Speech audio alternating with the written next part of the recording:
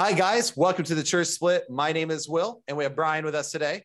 And guys, you know what we do here. We help you escape your church's echo chamber, learn to think biblically, and of course, talk about divisive topics that might split your church. Do not forget to like and subscribe to the Church Split. And of course, leave us a 5-star review. Unless you're a hater, you can leave the 1-star review and then we'll warm up your tears in the morning. We love those too. Yep. Love that. So, of course, we got plenty of those. Got one today. It was a good time. But you know, guys, a lot of you already know in the Church Split that we have a whole playlist devoted to King James Onlyism. It is by far the thing that has made us actually either popular or hated the most. I think episode 1 has more dislikes than anything else and then more ad hominem attacks in the comments than I've ever seen in my life. It's great. And I'm literally just introducing the controversy in the first for 10 minutes. How dare you? And people already hate me for it. So it's great. But one of the things that helped me along my journey, and many of you guys know I was raised in the IFB. Brian, you were raised in the Christian Reformed Church, graduated from Calvin University and all that. So this is great because now our two worlds get to collide in today's episode. We have a special guest with us today. We get Dr. James White on today to talk about King James Onlyism. And for those who do not know, his book was actually very helpful for me as the King James position was the last position I gave up before I completely jumped into theology, hook, line, and sinker with a completely open mind. So also Dr. James White's work has helped me and Brian have a conversation with Jehovah's Witness and actually be able to successfully lead him to Christ. So when I announced that we're having Dr. White on today, I got a cacophony of different, a whole responses. Some people were like, James White. And other people were like, yeah, James White. So it's really funny. Much like us, he is controversial and we appreciate that about him. So, because he says what he thinks and it is what it is. And I appreciate that. So with no further ado, Dr. James White, welcome to the Church Split. How are you? It's great to be with you. Doing great. Perfect. I do apologize. I am a Yankee, so I talk very fast. It's a thing. Yeah, you do. So, but anyway, I don't want to take too much of your time today, Dr. White, but I really do appreciate you taking the time to come onto the program here. I know your work has impacted many people. I work with people all the time getting out of King James only, almost cult-like circles. And your books are what I oftentimes recommend for people, along with plenty of others, but especially yours on the King James only controversy, because I think it helps flesh out a lot of the issues and it gives people a great starting place to research. So can you just do us all a favor for those who are not familiar with who you are? Can you tell us a little bit about your background? Well, I too was basically IFB, I guess, General Association of Regular Baptists would fit in that back in the 60s somewhere. I heard lots of sermons about how wearing pantsuits would send women to hell and stuff like that. And do remember a number of sermons about not touching the Lord's anointed and nice. All the stuff about pastors and their authority and all that kind of stuff. So I remember the New Year's Eve things where what were they called? New Year's Watch or something. What was it? I forget what we called it, but I certainly do remember watching Thief in the Night at one of those things. Oh, of course. Classic. Super classic. Yeah. And, the white shirt and the black pants and the squeaky black shoes and the whole 9 yards. So, that's where I also came from. And unlike people in the emergent church movement, I didn't just throw it all out as I got older. But as I started getting into apologetics and felt called to ministry, I did have to be consistent, and I had to be consistent in regards to the hermeneutics I was using, the exegesis, because I already recognized that was the issue in dealing with Mormons, Jehovah's Witnesses, and others, was the inconsistencies in their approaches to Scripture, and so I had to be consistent. I couldn't have inconsistencies on my side while I'm pointing out inconsistencies on the other. And so it was more of a slow process of, I remember the first time I realized, wow, look, the New Testament has a plurality of elders in the church. I wonder why we never discussed that, why we didn't have any conversations in the church about why do we have a board of deacons that hire a pastor and there's only one pastor, and how does that work? And why did the apostles go around ordaining elders in churches? And so I remember the first day, it's like, I really need to be thinking about this kind of stuff. And So along the lines, once I started dealing, well, scroll back a little bit. I had a relative that taught at Tennessee Temple University. And my parents went back to visit that relative once. And when they came back, they were talking about how churches were splitting, which you might want to do a webcast about churches splitting. But churches were splitting back east over this issue of the King James Bible. Now, I grew up using the King James. Most of my Bible memory verses still come out in King James. And didn't have any problem with that. Had never really been introduced to much of it. I did have a friend in high school who gave me some Jack Chick stuff. And I found out, interestingly enough, he was not a Trinitarian. Didn't know that in high school, but he was into the King James stuff. He was a Oneness Pentecostal. And so I started realizing there were some issues along those lines early on. And then once I started taking Greek and studying these issues, I knew how important this was in dealing with Mormonism, because Mormonism says the Bible is the word of God as far as it's translated correctly. And for Mormons, it really wasn't an issue of translation. It was an issue of transmission. And they claimed that the many plain and precious truths have been removed from Scripture. The Book of Mormon even said that. So I knew early on how important this was. And so I actually, interestingly enough, in Bible college, not only was I starting to study this, but I actually corresponded with David Otis Fuller. I took the time to write to him and ask him some questions, and we went back and forth a number of times at that point in time. And so that was a part of my background, but it hadn't remained a central topic until I think it was 93-ish when Gail Riplinger's book came on the scene. Oh, that. And a volunteer for the ministry. His ministry was very small at the time, still is very small, but relatively speaking, but not as far as outreach goes. But a volunteer called me and said, "You need to listen to the local Christian radio station. There's this woman on here, and she's saying some amazing things." And so I turned it on, and so it was Gail Riplinger. And I tried to call in, wasn't able to get on that program. And through some, I'm not sure exactly how it worked out, I finally talked to the host of the program, and he said, "Well, she won't debate anybody that hasn't read her book. And so if you'd be willing to come by and read her book, then we can work something out." And I'm like, all right, fine. So I go by and I pick up this black book with a red dragon on the front and start reading it. And it's just, you lose all your brain cells. There are some Jehovah's Witness books out there that have a huge error content per page, but nothing that ever can come close to the insanity of New Age Bible versions. And so I started working through this thing, and I started making notes. And so I had all these notes because I then contacted, I think it was KRDS Radio now that I think about it. And the guy contacted her, and we set up a 2-day debate, only half an hour per day, which is ridiculous.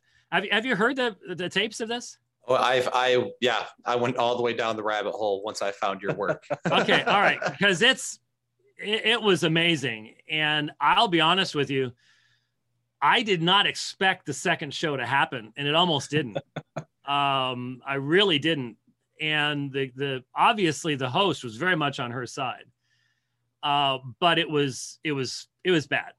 That was where we talked about acrostic algebra, and that's when she informed us that God calls, even though she used NASV, and I said, but you called it NASB everywhere else in your book, but there you did NASV because that's the only way the acrostic algebra would work. Well, that's what God calls it. So God refers to the NASV rather than the NASB, I guess, and somehow she knows this because God told her. And it's hard to have debates with people who have private conversations with God, and how they roll. But it was pretty amazing. And as you probably know, that was the last time Gail Riplinger ever debated anybody. From that point forward, She had a specific list of verses that she would send for any interview or questions for any interview. And she never did that again because, so what happened was we started getting a lot of requests from bookstores, from Christian bookstores, for the notes that I had written up for the debate with Gail Ripplinger. And so my dad ran a print shop at a large Southern Baptist church, and we typeset the notes and we put it together in this New Age Bible Versions Refuted. It's just a little pamphlet. I forget how many pages it was. It had some substance to it. It was fairly lengthy. And we started getting requests literally from all 50 states for this stuff from Christian bookstores. And one day I was talking with my editor at Bethany House. I already had, I don't know, about 4 or 5 books out, mainly on Mormonism, Roman Catholicism, subjects like that. And he said, sounds like a book. And so I think I wrote the book in about 4 months, if I recall correctly. Impressive. It was pretty much all I did between riding my bike. I just started riding in 93. And so that was about the only thing I did when I wasn't writing was working on that book. And then we made the mistake. I sent a copy of it. I sent a copy of the chapter on the King James Onlyist to Gail Ripplinger. And she didn't respond to me, but she wrote to Bethany House threatening to sue them if they publish this. And so that delayed the coming out of the book because they had to run it by all their lawyers and all the rest of this kind of stuff. And of course she never did. But that was her response, was not to refute anything that she couldn't refute anything that I said, obviously. But that was the kind of mindset that kind of King James Onlyist has. And so that came out in early 95, I think. And as that then resulted in the 8-part Ankerberg series that we did on the John Ankerberg show, which is still one of my fondest memories, especially when the guy from the NASB was struck dumb and couldn't talk. Oh, man, that just amazing stuff. And of course, the stuff that happened between the shooting, between the episodes and between the takes, the stuff that would come from Sam Gipp, especially, was just classic comedy. I mean, it really, really, really was. And I knew what to expect, but the other guys never really had dealt one-on-one with King James Onlyists very much. They're scholars, Dan Wallace and stuff, and they're just looking at these guys like, what planet did these guys land from? Wow. Can't believe, how do you even interact with this type of stuff? So anyway, that sort of started the whole thing. And my file started filling up with letters from people saying, man, if you had just written this a few years earlier, our church wouldn't have split. I wouldn't have had to come back from the mission field because our church split and we lost our support, and just on and on and on and on. And certainly in the now, what are we up to now? 26 years, something like that. Since, it came out in 95-ish. So yeah, we're looking, wow, I am getting old. And I sort of feel like Joe Biden there for a second. Where am I? What day is it? I don't know. But anyway, the thing. What time is it? I don't know. What day of the week? But we've certainly had a huge impact. I mean, we know that we've had, I know that I am undoubtedly the most hated person amongst them because that book has just had that level of impact on the movement. But let's be honest with you, given the nature of the IFB movement as a whole, it functions on fear, and you're taught to fear being exposed. Exposing yourself, that kind of thinking is considered an act of apostasy. It's you're showing a weakness in essence. And so there are just a lot of people that just won't even take the time to. Will not even entertain it. No. Exactly. That's how you show your faithfulness, you see. Right. And so you can't defeat that kind of that kind of thinking with reason.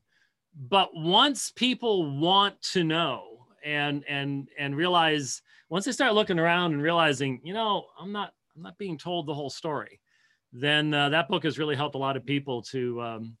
In fact, my fellow pastor at Apologia, Jeff Durbin, the first Christian book he read after his conversion was King James Only Controversy. So, I'm not sure that's what I would recommend. That's a really weird place to start, but okay.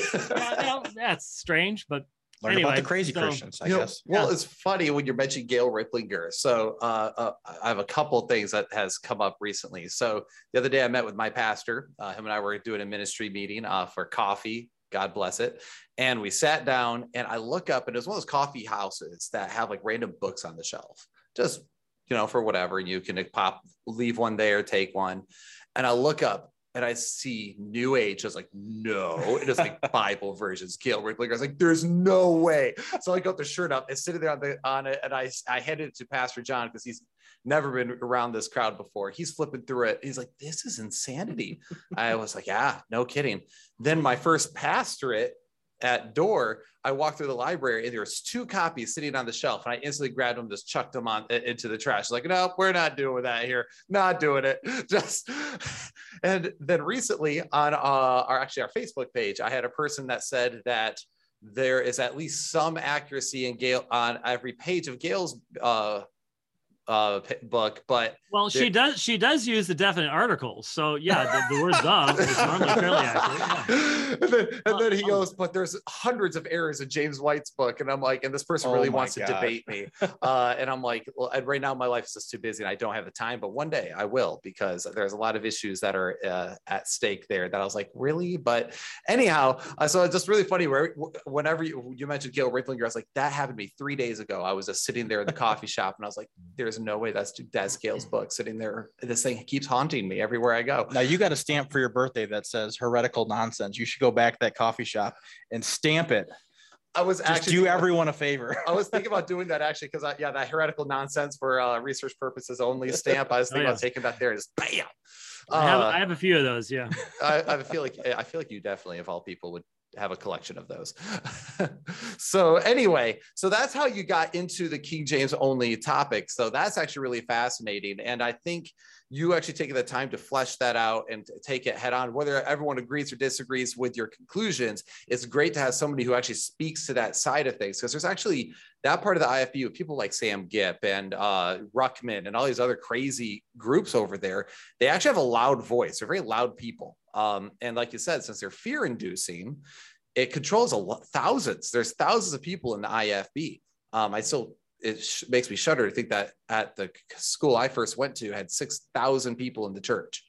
So it's just mind numbing. So with that being said, I would like to talk about this and kind of flesh some things out that are big topics that come up when you're talking to King James Onlyists. Because as you mentioned before, a lot of it's not reasonable, right? A lot of it is a lot of chest thumping, a lot of fear inducing, a lot of mischaracterizations and false equivalencies all over the place. But when it comes to these, what are some things that you would say are key components for lay people, who aren't textual critics? They're not scholars, they're not theologians or philosophers. So what would you say are some of the key components for lay people to understand regarding textual history before they get hoodwinked into King James Onlyism? Well, people have just got to understand that King James Onlyism can only exist when you apply different standards. If you apply the same standards to the King James that you apply to any other Bible translation, if you understand that the King James has gone through revisions, that there are different versions of the King James, there's a Cambridge edition that has differing readings, for example, from the Oxford edition. If you understand, if you've read the prologue that was written by the translators to the reader and take the time to figure out what they meant and why they were saying the things that they were saying, if you put it in the spectrum of English translations, recognize it wasn't the first, and that there were translations before it, and then recognize that the English language did not exist when the New Testament was written. So you have to place it within the realm of faithfulness as a translation. the King James only position disappears when you do those things. It simply disappears. All the King James translators would not be King James onlyists. They would be mortified, absolutely mortified, to hear the stuff that is said in their name by people today. And they knew too many languages to be caught up in this kind of silliness. They just would not even begin to understand it. And so if you apply the same standards to the King James, if you recognize it for what it is, there is no King James only movement. So what happens is there is a tremendous amount of equivocation. There is a tremendous amount of making the Word of God the King James Bible, when the Word of God obviously existed long before the King James Bible. It existed in a language other than the King James Bible. It existed, and in fact, if anybody who has any serious connection to church history, which I didn't have in the fundamentalist movement at all. Church history was Billy Graham. That's that, and he was questionable. I mean, seriously, literally, I remember as a youth being given the Trail of Blood booklet, which a lot of these guys do accept as being accurate church history. But if you actually understand something about church history and something about the means by which Christ has built his church for 2,000 years, then you realize that what happened in the 4th century is just as important, if not more important, than what has happened in the 20th or 21st century of church history. And that means they had to have a Bible, but they didn't have the King James. And it's self-evident that people like Athanasius, the great bishop of Alexandria. Oh, did I say Alexandria? Oh, he wasn't the bishop of Caesarea. He wasn't the Byzantine bishop. He wasn't the bishop of Antioch. He was the bishop of Alexandria, and yet he was the one who stood firm on the deity of Christ after the Council of Nicaea, where the whole world woke up and found itself Arian, as Jerome put it. And he defended the deity of Christ from a text other than the Greek that underlies the King James Version of the Bible. So if you have any knowledge of church history, then you know that the Word of God had to have been functioning in every century. And therefore, to make the King James equal to the Word of God is to separate yourself from any meaningful understanding of what God's been doing in this world for the past 2,000 years. And so that really is the issue, is if you understand anything about how translations came about, if you understand anything about the Greek Septuagint, the Greek translation of the Old Testament that is cited the vast majority of times by the New Testament authors. Many King James folks deny it even existed in history. If you understand almost anything about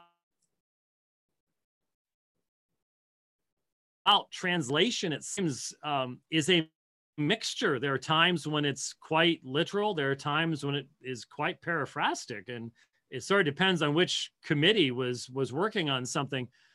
Every translation is that way. And so the more you know about those things, the less likely it is you're going to even give the time of day to any type of King James only rhetoric. But the fact is, when I was first presented with King James only stuff, it was always in the context of this is how you believe the Bible and protect the Bible against liberalism and against all the horrible things happening today. And of course, there are liberals. I mean, I went to Fuller Seminary, for crying out loud. I called myself their token fundamentalist. Everybody was to my left at Fuller.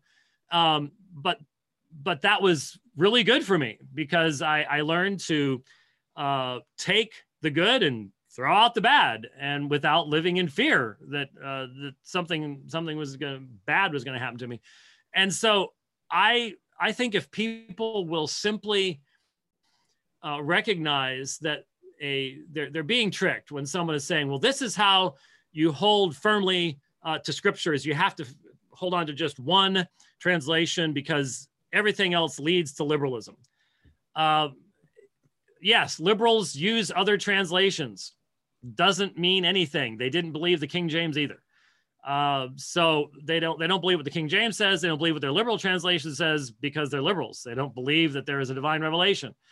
But you don't abandon the most solid foundation for believing in Scripture just to try to hide from the criticisms of the liberals, or not engage the liberals, or live in fear of the liberals. Believe me, as someone who, well, just give an illustration. When I did my first Muslim debate with Dr. Shabir Ali, he wasn't Dr. Shabir Ali at that time, but Shabir Ali in 2006 at Biola University. When that was we had like 2,500, 3,000 people there. And halfway through the debate, during the break, he came up, shook my hand, and said, "Congratulations," because he knew what was going on.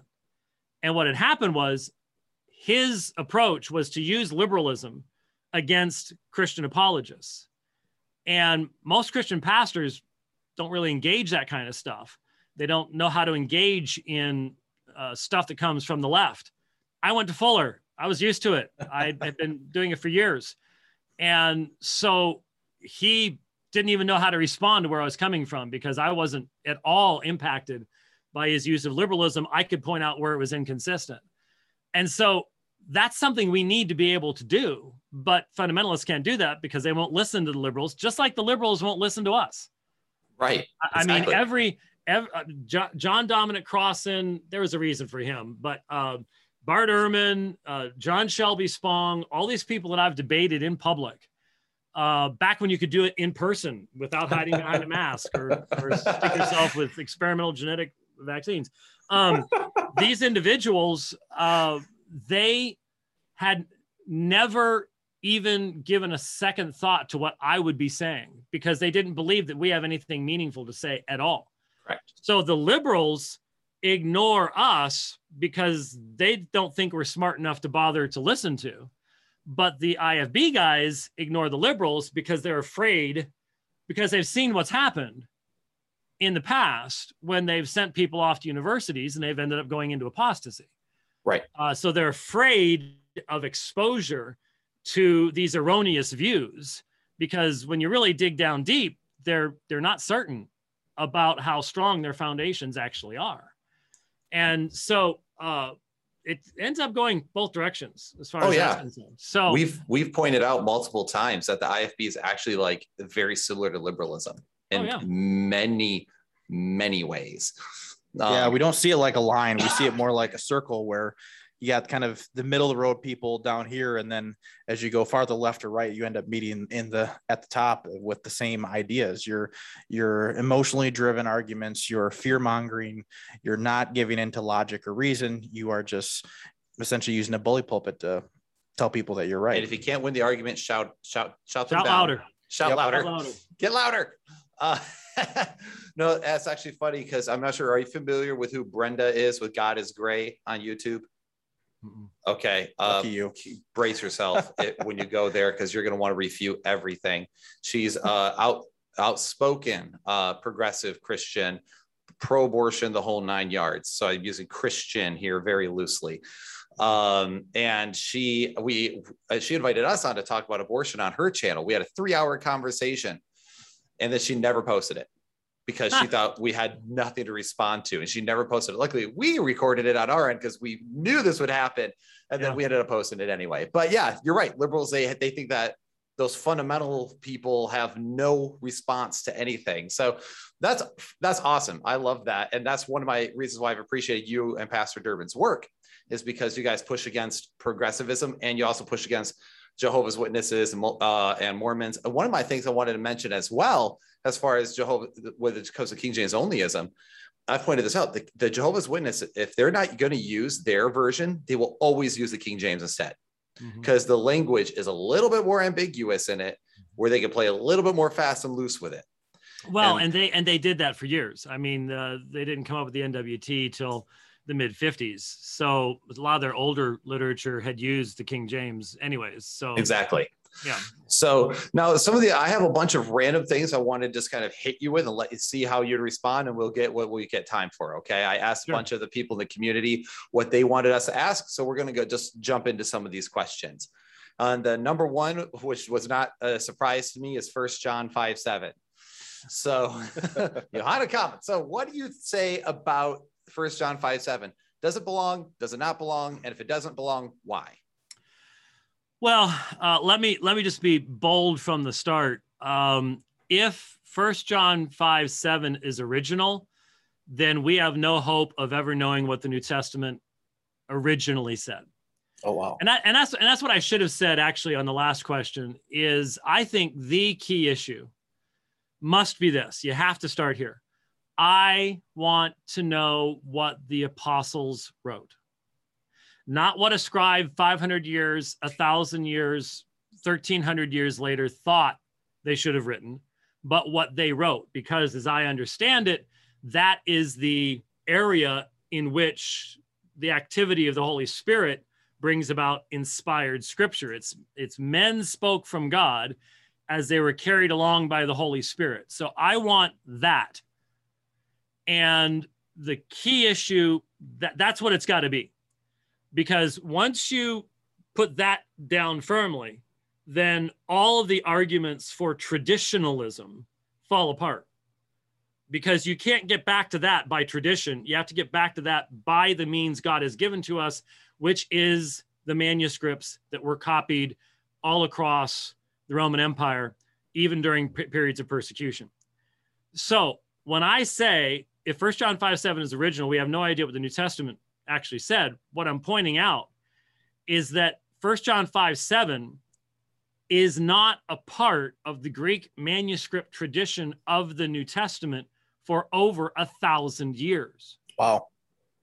So it plainly, and there are defenders of the TR Byzantine text type that will honestly say this. Bergen knew this, but it arose in the 5th, 6th century at the earliest from the Latin. Mm-hmm. And so if it originates in the Latin, and it does, that means, if it was original, that entire theologically relevant texts can disappear from the original language for hundreds of years, only to be reinserted from other languages. That means that the real argument that we have with the Bart Ehrmans and the skeptics of the world is that the manuscript tradition is tenacious. That is, it contains all the original readings, and we can demonstrate that. If 1 John 5:7 was original, that's disproven. That's gone. It's done. So what other texts have been inserted at some point in time? We just haven't discovered it from the other languages. What other texts have been lost? We don't know. So clearly, the Comma Johanneum came from the Latin. It was not a part of the Greek.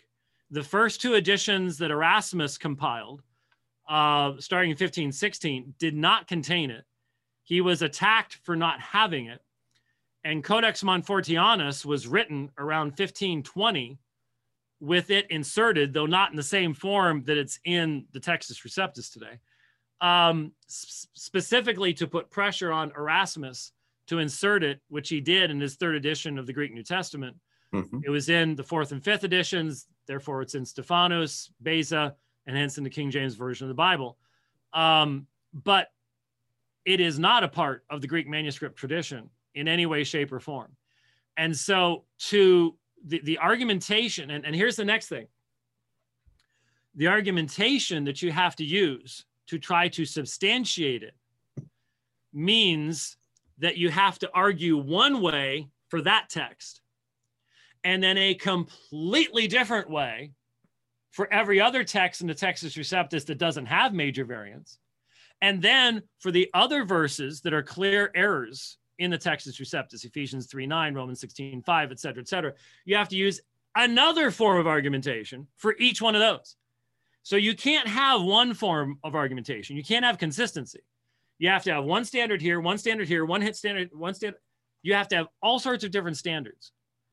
And back, I mentioned the debate with Shabir Ali. I coined a phrase that has become rather widely used. specifically for that debate. Inconsistency is the sign of a failed argument. Ooh, I like that. And so for King James Onlyism, the inconsistency of all the forms of argumentation that you have to use, different ones for different texts, is a sign of a failed argument. And so the Comma Johanneum was not written by John. And if it was, we would have no way of knowing one way or the other. And hence, the only way around all this is to do what the radical, re-inspired King James Onlyists do and say, doesn't matter. God re-inspired the Bible between 1604 and 1611 anyways, which is a complete capitulation to any doctrine of providential preservation at all. If he had to re-inspire it in the middle of the 17th century, then obviously it had been lost. Mm-hmm. And so he did not. So those guys, I don't know why they quote Psalm 12, which has nothing to do with what they're making the application of anyways, but I don't know why they quote it because they don't believe it. If they believe it's been re-inspired, then they believe it was lost or it wouldn't have needed to be re-inspired.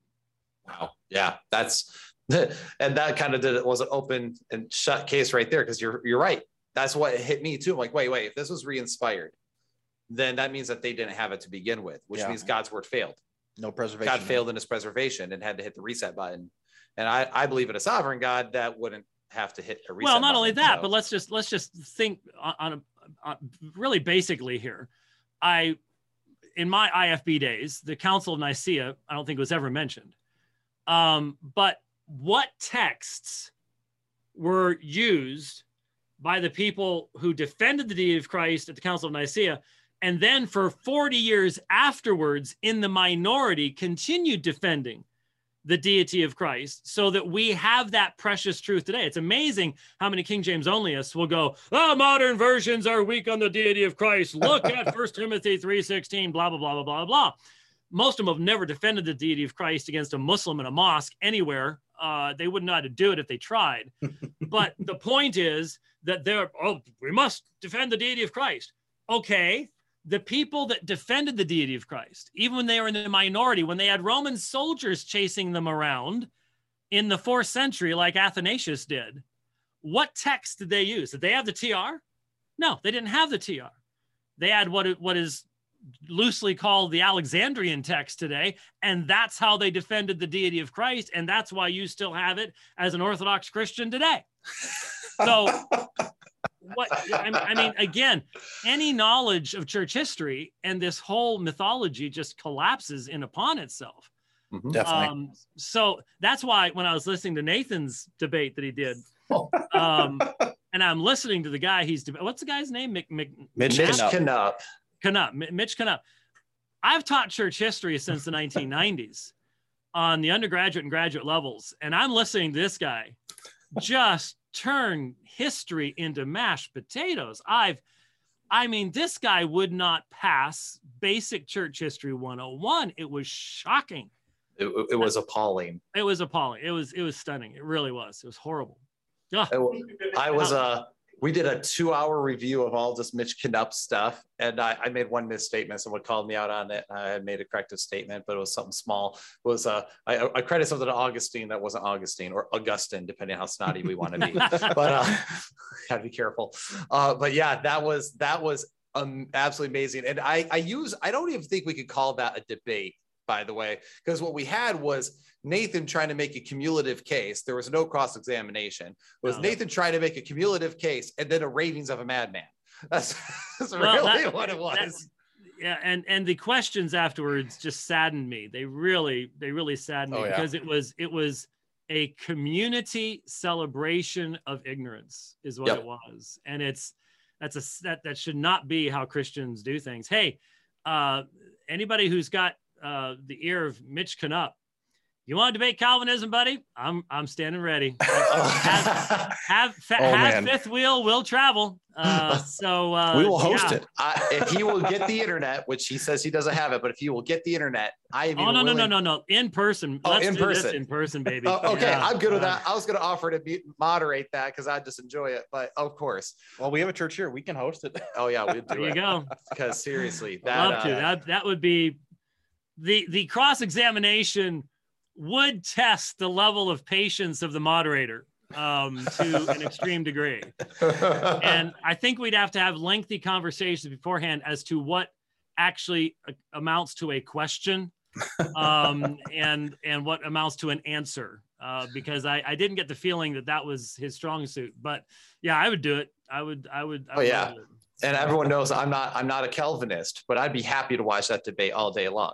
That's actually that's the only area where you and I debate Calvinism first. Once you're converted, you get things straightened out, then you can go from there. Oh man, I'm already making him cringe, but so far I'm like, oh, I think Molinism makes sense to me. So there's that cross eye. I was waiting for that face. I knew it. I was gonna say it. And I was gonna watch it, be like, oh, hey, if you want to go with a theory that even the Jesuits who created it have abandoned, it's up to you. It's okay. Oh shoot, if you're ever willing to come on again, we might have to have you on to discuss Calvinism or Reformed doctrine, because I do think there's some great things in Reformed doctrine. So anyway. I think the big thing with our channel is we don't care if you're Calvinist or Molinist or Arminian. We believe that there's a unified church around the fundamentals of the faith, and we're not going to start challenging people's belief systems because we disagree slightly with something that's still in the Bible. So we can, yeah. I call them in-house debates. Like, these are in-house debates. We can punch each other in the face out of love, and then get bloody with it. That have a cold one at the end. It'll be fun. Well, I think some of the best examples of that has been Dr. White and Dr. Brown in some of your debates. I thoroughly enjoy them because I know you guys are friends, but you disagree, and they're fun to watch. Oh yeah, those are some of my favorite debates, is watching those two, especially because there's like a brotherly camaraderie going on there. It's a lot of fun. Although when you guys are both in the same team, God help who's ever on the other end. Yeah, no, that's not fair. We're supposed to be talking about King James Onlyism, but I do have to address that. That is a seemingly unfair to have you and Dr. Michael Brown on the same team. The Unitarian debate. Oh my gosh, that was the Trinitarian debate and the homosexual, the progressive. The homosexual. Oh my word! I was just like, I've watched that one twice. That was so good. Well, I'll just tell you. Michael and I had not really communicated a whole lot for a while before we did the Trinitarian debate. And yet we were finishing each other's sentences and worked very, very, very well together. There was no discussion beforehand as to how we were going to do that or anything. But we worked really well together. And then when we did the homosexuality debate, you'll notice that we were smack dab on time. Both of us do radio programs, so you have to be smack dab on time. You can't skate over that. And that's been one of the big advantages I've had in debates, is I grew up doing radio. Mm-hmm. And so my opponent always looks like they're frazzled. They don't get their statements done because they don't know how to use a clock. And I get done and I've finished my point and I'm on time, and because I grew up doing radio. So he and I worked real well together. But during that debate, in the rebuttal period, so we did our opening statements from the podium, and then we did the rebuttals sitting down. And we had folks come up to us as soon as we were done, and they said, "How did you do that? Clearly, you guys had that memorized." And the reality was, again, there had been no discussion of it whatsoever. But even when the debate was over, Michael and I just, the microphones are turned off, and I looked over at him and he looked over at me, and I was like, "What happened during the rebuttal?" And he said, "I don't know, but that was amazing because we're finishing each other's sentences. It was like we had it pre-memorized. It was one of the most amazing spiritual experiences during a debate I've ever had. And it was just seamless, but without any preparation. That we had no common notes. I couldn't see what he had written. He couldn't see what I had written. It was amazing. It was so good because I've used that debate. It was amazing. I said it to many people who have struggled with that topic. Like, watch this and notice one is my feels, and the other one is just straight biblical exegesis all the way down from both of them. So yeah, it's just not fair. It's just not a fair advantage. You guys work too good together. Anyway, we're just fanboying at this point. So yeah, anyway, I'll stop fanboying and go back to the questions at hand. But and then the other, I think this is similar to 1 John 5:7, but the longer ending of Mark. I just did, within the past 6 months, I did a fairly lengthy online debate. It's the first really online debate that I'm actually including as my 175th debate. I much prefer seeing somebody, having that direct interaction, but you know, it is what it is. It's 2021. What can you do? But I debated a TR only advocate on the longer ending of Mark and on Ephesians 3:9. And so you can listen to that and recognize that of the two major textual variants in the New Testament, there are two major textual variants in the New Testament. When I say major, as in size, they're 12 verses each. And that's what's called the longer ending of Mark 16:9-20. And then the pericope adulterae, the story of the woman caught in adultery in John 7:53-8:11. The reality is the textual evidence for the longer ending of Mark is significantly better than the textual evidence for the woman caught in adultery. There's much earlier attestation that can be mustered for the longer ending of Mark. And so you can make a case in using standard textual critical argumentation. It's interesting, just 10 minutes before the dividing line today, this came, and this is the 3 volumes of the new Editio Critica Maior. This is the massive New Testament project that's being done right now. It's supposed to be done in 2030. Whether it will be or not is questionable.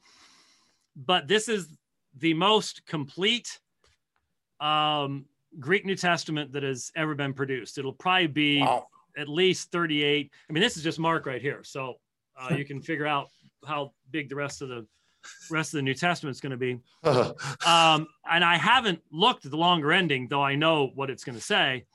But you can at least utilize this kind of information and make an argument for the longer ending, whereas it's much harder to do that for the woman taken in adultery, because the first manuscript evidence for it is from the 5th century, and in a very unreliable manuscript called Codex Bezae Cantabrigiensis, Codex D, which is sort of the living Bible of the ancient church. And that's where it first appears.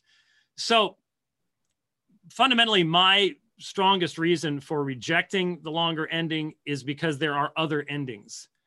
If the longer ending had been there all over the place from the start, there wouldn't have been need to write other endings that we have evidence of in the manuscript tradition today.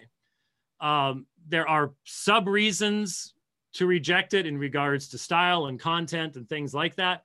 But the fundamental reason is you wouldn't have a short ending and then another ending and then a medium ending and then the long ending and then all the variants you have in the long ending if it had been the original ending to the Gospel of Mark. But of all of those texts, there's no comparison between, for example, the Comma Johanneum and the longer ending of Mark, none whatsoever.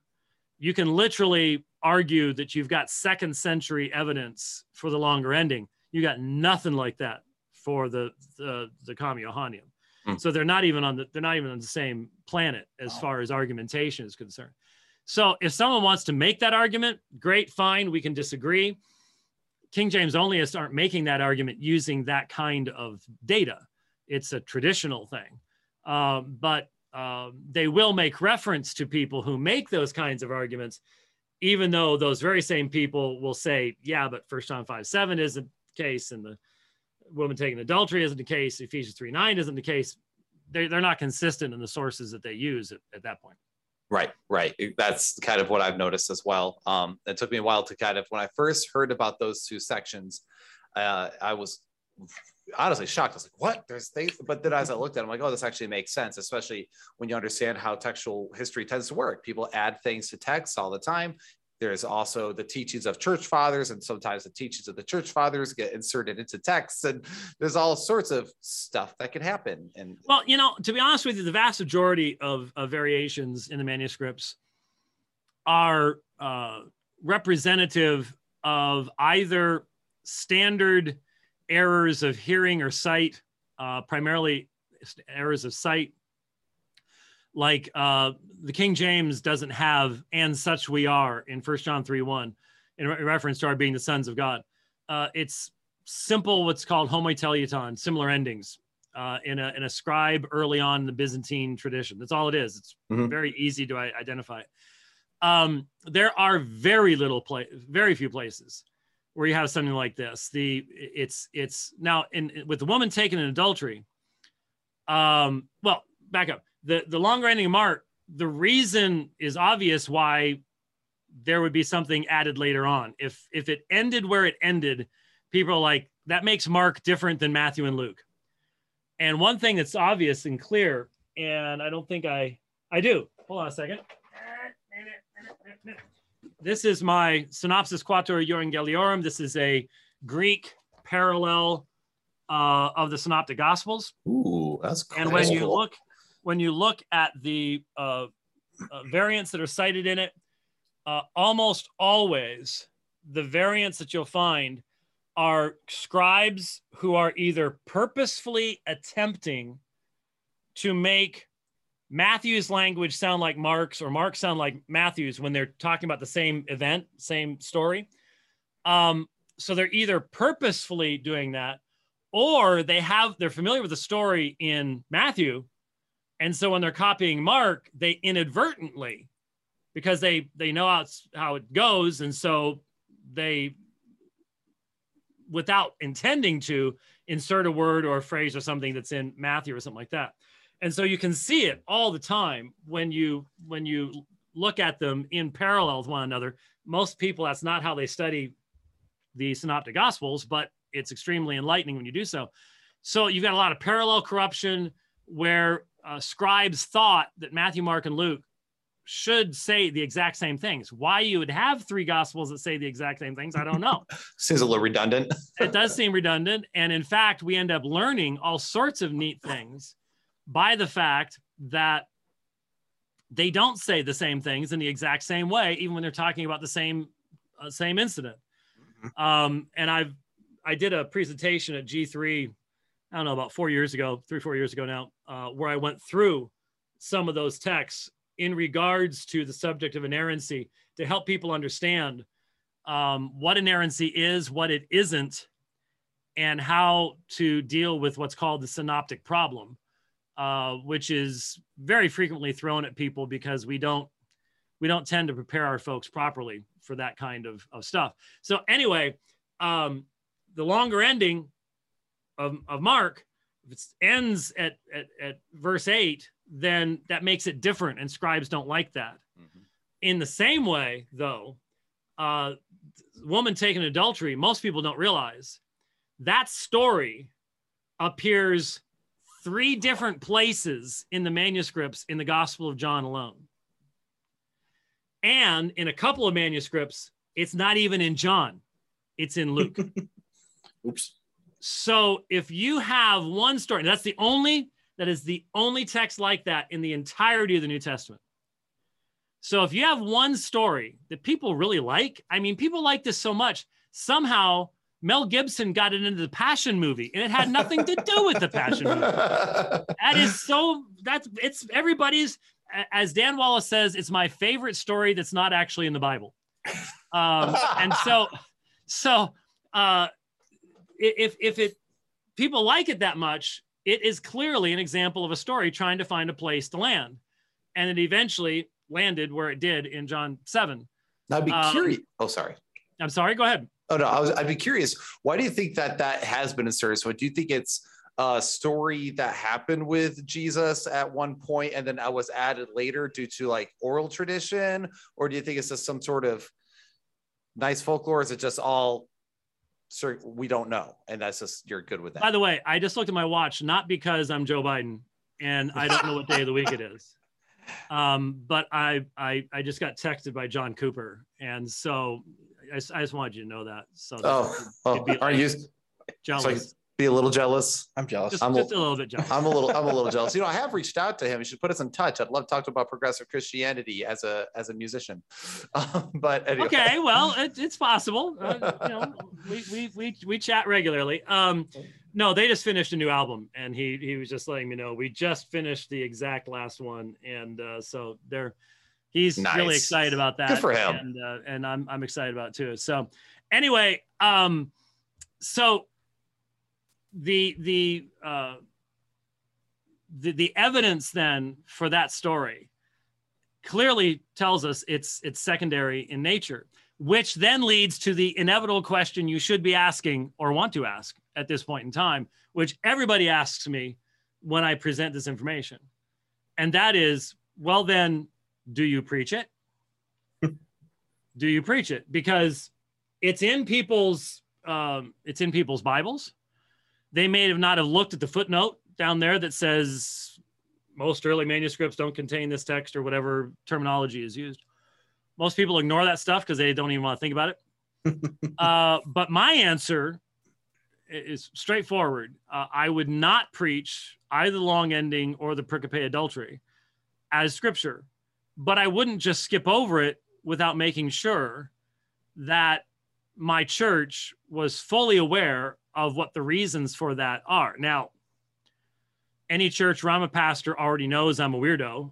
And so they already have probably endured way too many Bible studies and presentations on textual criticism to begin with. So they'd already know what the reasons were. And I probably wouldn't address the issue if I was preaching in somebody else's church in the first place, unless I was asked specifically to talk about just that. But if I were preaching through the Gospel of John on Sunday mornings, I would preach 752, and then you'll notice 813, wow, comes naturally right after 752, like they were written together, because they were. But I would make sure that either I had done a Sunday school class, I'd link people to a presentation I've done, because I've done presentations on this. There's probably at least half a dozen of them on YouTube someplace, something along those lines, just to make sure that people understood. We're not dodging it. When I preached through Hebrews, man, I tell you, I stopped at a church in Las Vegas a couple weeks ago on my way home on the road trip, and a young Indian man who had only been in the States for like 5 months from India, just too excited to see me. Okay. I mean, I grew up listening to you, and I'm like, oh, I feel old. Get me my Geritol. He told me he listened to all 80 plus of my Hebrews sermons in India. Wow. And that's when I realized, wow, we live in a really blessed time. Mm-hmm. And I don't think we've really been thankful for how blessed we've been. And I don't know how much longer we're going to get to do that kind of stuff, at least for a while. I am confident that Christ's kingdom will prevail, and the insanity we see around us cannot create a society that will last. Agreed. Because it's based on lies. It will collapse. But we could go through some really difficult times before that takes place. But the point is, when I preached through Hebrews, I addressed a number of important and serious textual issues as a part of the sermon. Now, that's a lot of people would say don't do that. I didn't think you could avoid it in the context of the book of Hebrews. There's at least two places that I can think of where a textual variant fundamentally impacts the message that is being presented. And so I think if you don't address those things, then you're putting your people in a position where if eventually they run into that information, they're going to be wondering, why didn't you tell me about that? Did you know about that? Did you just not study it deeply enough or whatever? And so I did, and it's not easy to do, but I felt it was really necessary to do that. Well, it's funny you say that too, because with my pastor, sorry, Apparently I swallowed a frog while you were talking. I was talking to my pastor recently where I'm starting an apologetics and like comprehensive theological class where we're going to approach a lot of the different positions in theology of the Christian church and go into church history and apologetics and why is the faith reasonable? And then textual history. Like I'm going to start going through a lot of these things. You're doomed. You'll be reformed by the end of the year. Don't worry about it. All right, we'll definitely have James White back. Well, yeah, I'll send you the email where I finally go. The tulip makes sense. Solo Deo Gloria. Well, you've read The Potter's Freedom, right? I have not read The Potter's Freedom yet. I know. Trust me, my buddy Jordan is lambasting me about that regularly. That when you get done with it, then call me. I'll tell you what, you read it and then we'll do the program. Deal. sounds good to me. How my word, Brian, if you're gonna come over at like 2 a.m. You're gonna see me staring at the wall with like a glass full of whiskey, be like, it's all changed. Oh yeah, you have to get me out of recovery. So yeah, anyway, I'm gonna go through all of that. And I was telling him for that very reason what you're saying right there. I do not want people going to my church at Frontline Bible Church to suddenly go, I never knew what, and then have their entire faith go upside down and shipwreck the faith. I'm like, no, we have good reasons to believe that the scripture's been preserved, and we got to talk about those issues. So I appreciate that. And now I know we're running shorter on time because there's just so much to talk about. But this is definitely one I wanted to ask you, and it's just because it comes up every time I talk to King James Onlyists or people are questioning King James Onlyism. Is always they bring up Westcott and Hort. And all the crazy beliefs, those heretics, and the heresy of them and Origin and the whole nine. So I was just wondering if you could speak to that for a moment. Yeah, actually, Peter Gurry, who teaches here at Phoenix Seminary, young fellow, he's actually younger than my son, and yet he has a PhD in CBGM, about the only guy who has a PhD in CBGM. Anyways, I was reading one of his articles recently where he was going through the life of Westcott and the origination of their New Testament and stuff like that. Realize what they're doing is they're playing on the fact that most King James Onlyists have no clue what Anglicans are about.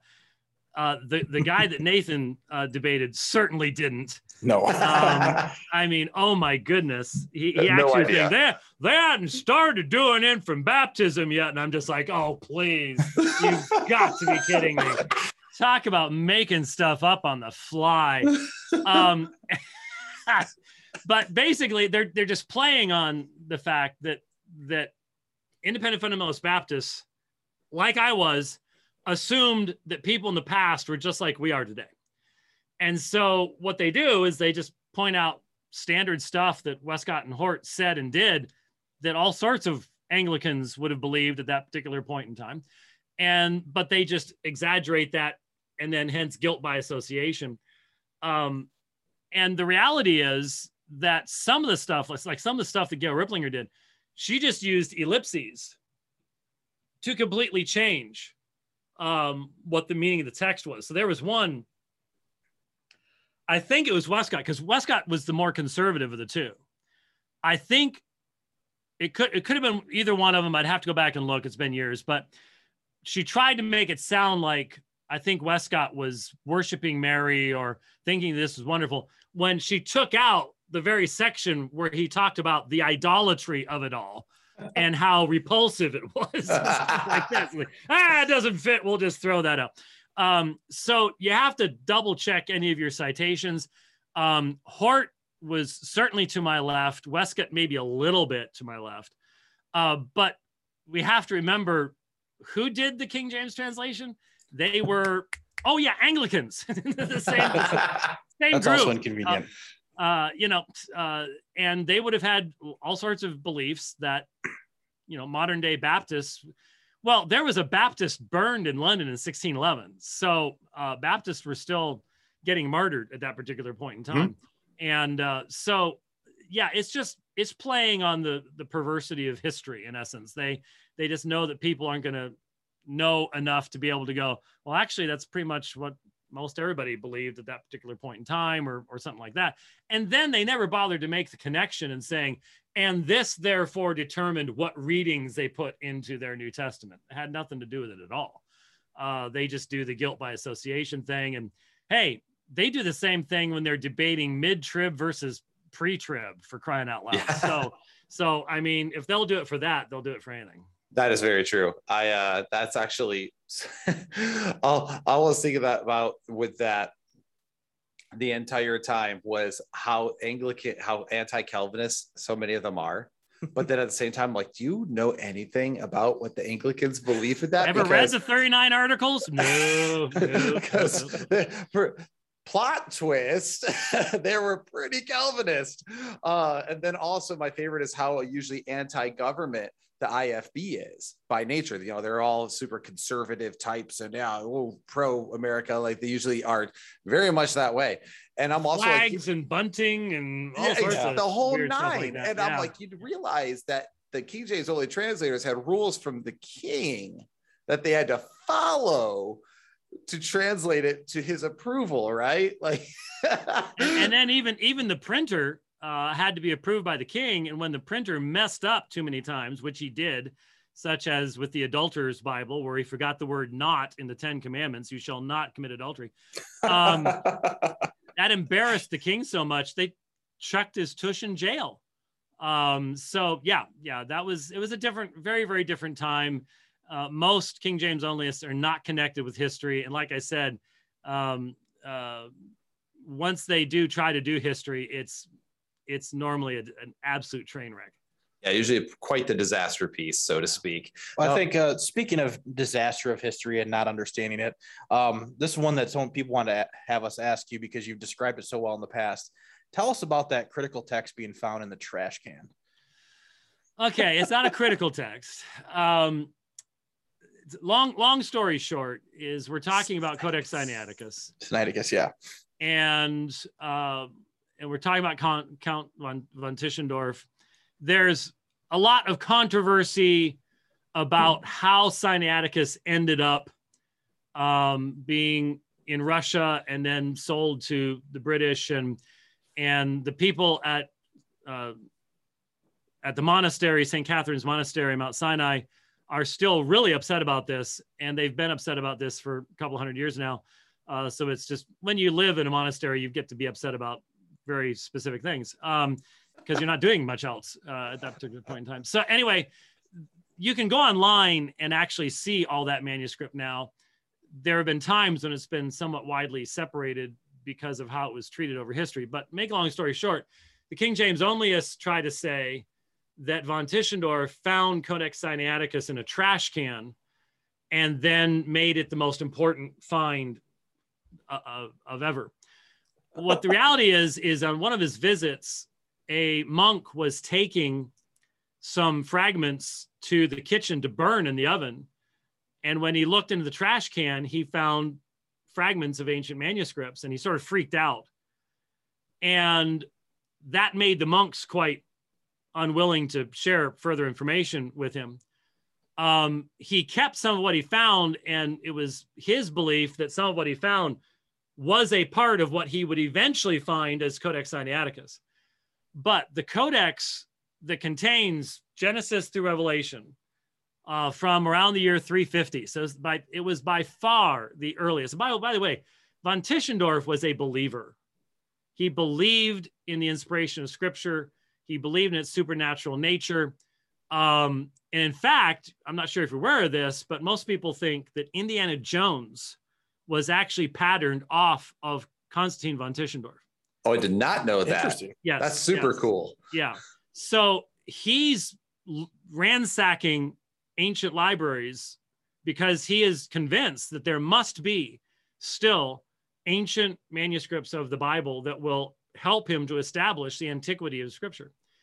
And so on the last night that he was at St. Catherine's, and this was his third or fourth visit there, it had been years since the previous incident, he gave to the monk who was in charge of sort of seeing to his needs a copy of the Greek Septuagint.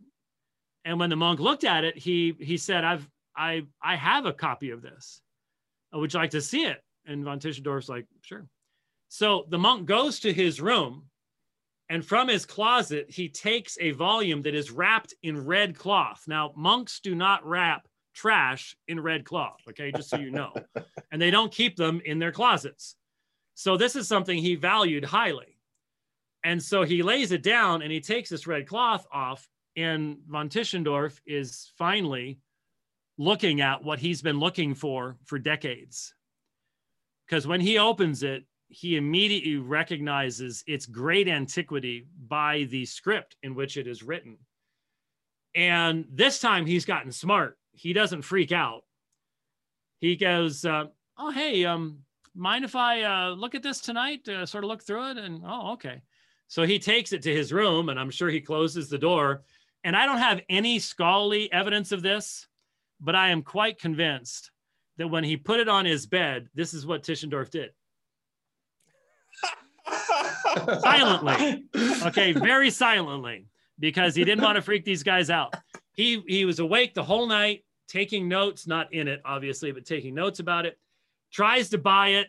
Monk says no. Basically, he uses the czar to eventually get it from the monks. They're not happy about that.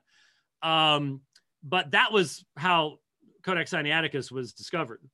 Was Tischendorf's steward, a monk, had it wrapped in red cloth in his closet. Yep. So that's not the same thing as a trash can. No, it doesn't sound like trash at all. Nope. So the only connection to a trash can is the folios that were found in a trash can that von Tischendorf did think had fallen out of Sinaiticus. He did make that theory that's still somewhat argued, but let's say it was. The point is that the manuscript itself is from the 4th century. It had been used for almost 1,500 years and was considered a very prized possession by the monks there at Sinai. So that is such a long time. If you don't tell the whole story, then it's real easy to create false impressions. Oh, yeah. Well, we had Pastor Nathan Rager on. You're familiar with him. Yeah. We had him on to debate some things, and he tried to bring up that. I'm like, nah, that's just not historically what happened at all.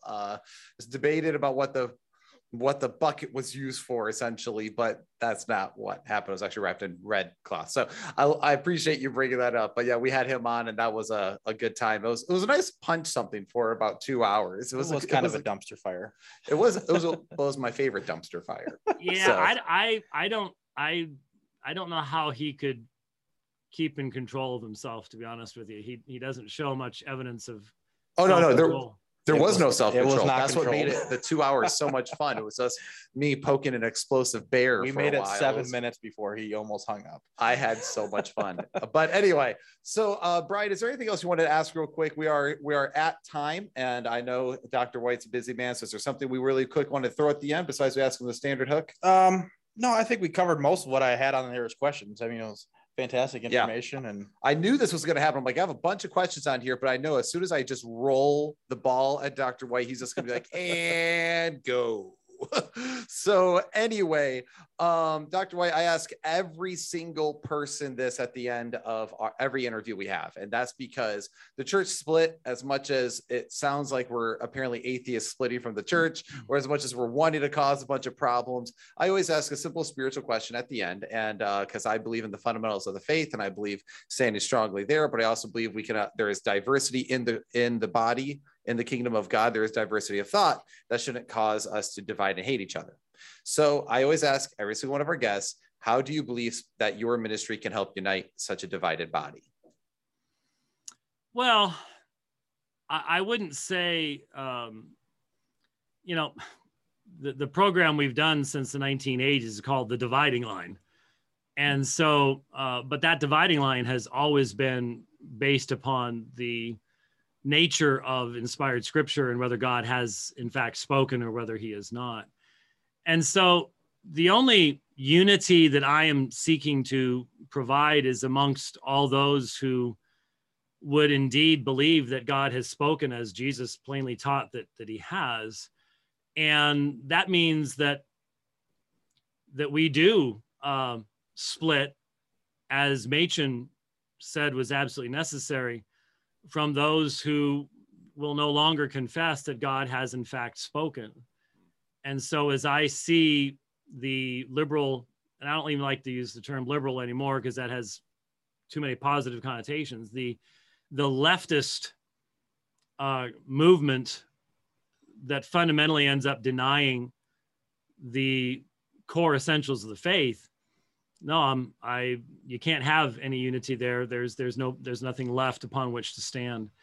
But at the same time, while drawing very clear lines there of necessity, because the very message of Christianity is core and central at that point.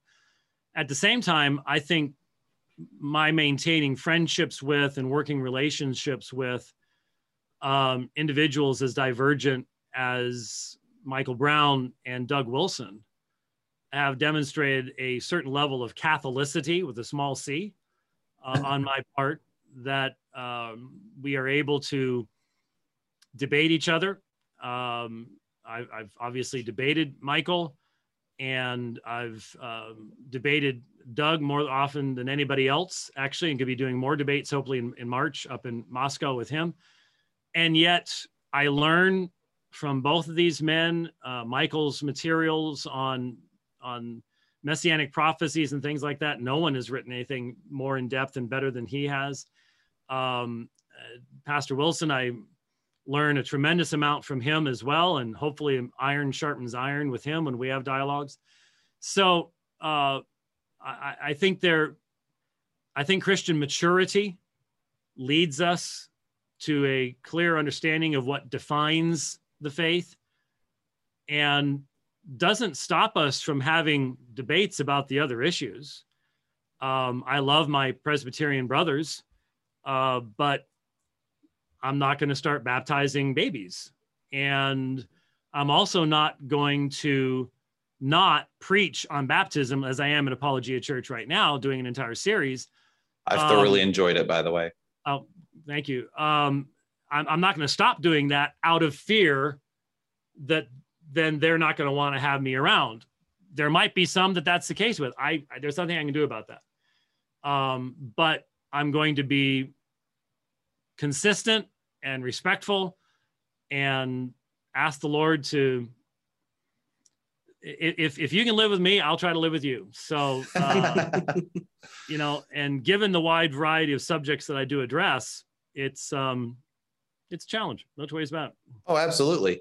And that's kind of, we're not, quite to the as high of a scholarship level. We try to bring things to a certain, mid-range, I suppose.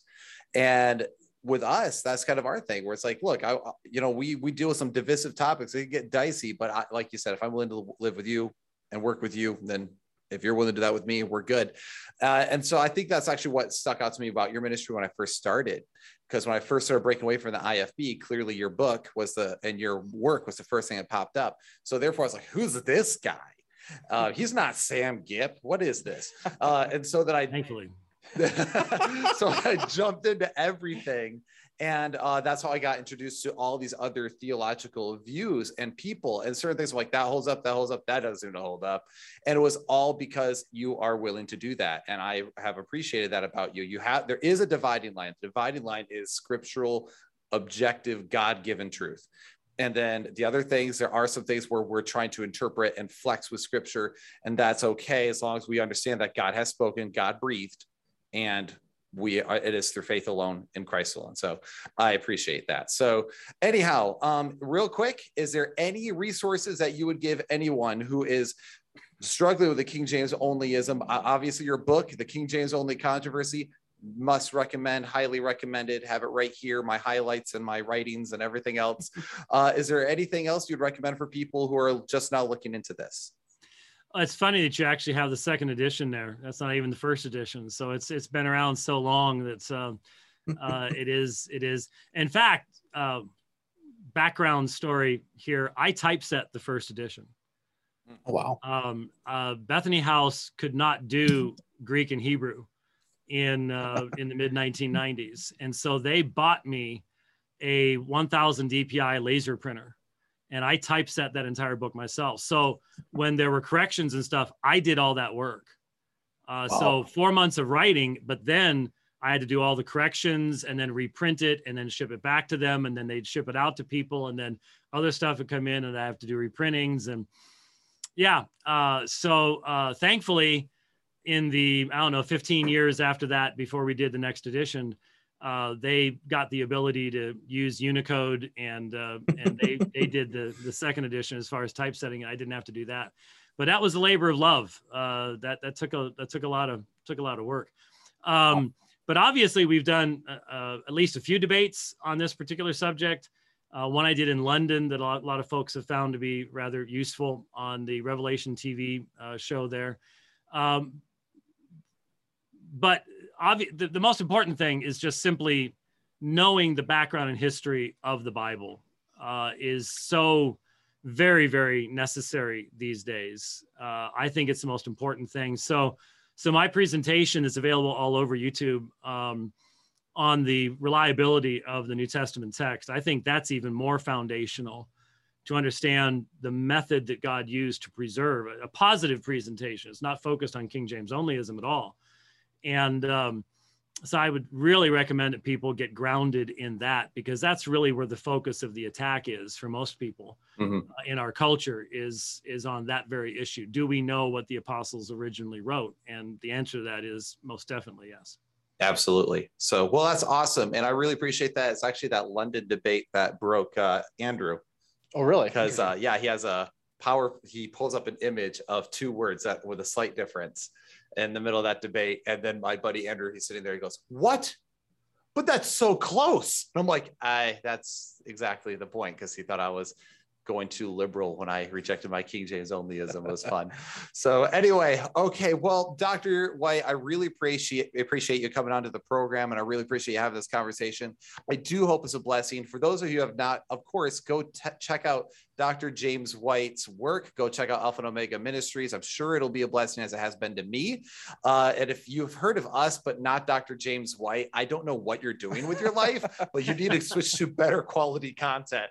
So, but anyway, guys, thank you so much for tuning in, and we'll see you next time on the Church Split. Thank you, and God bless.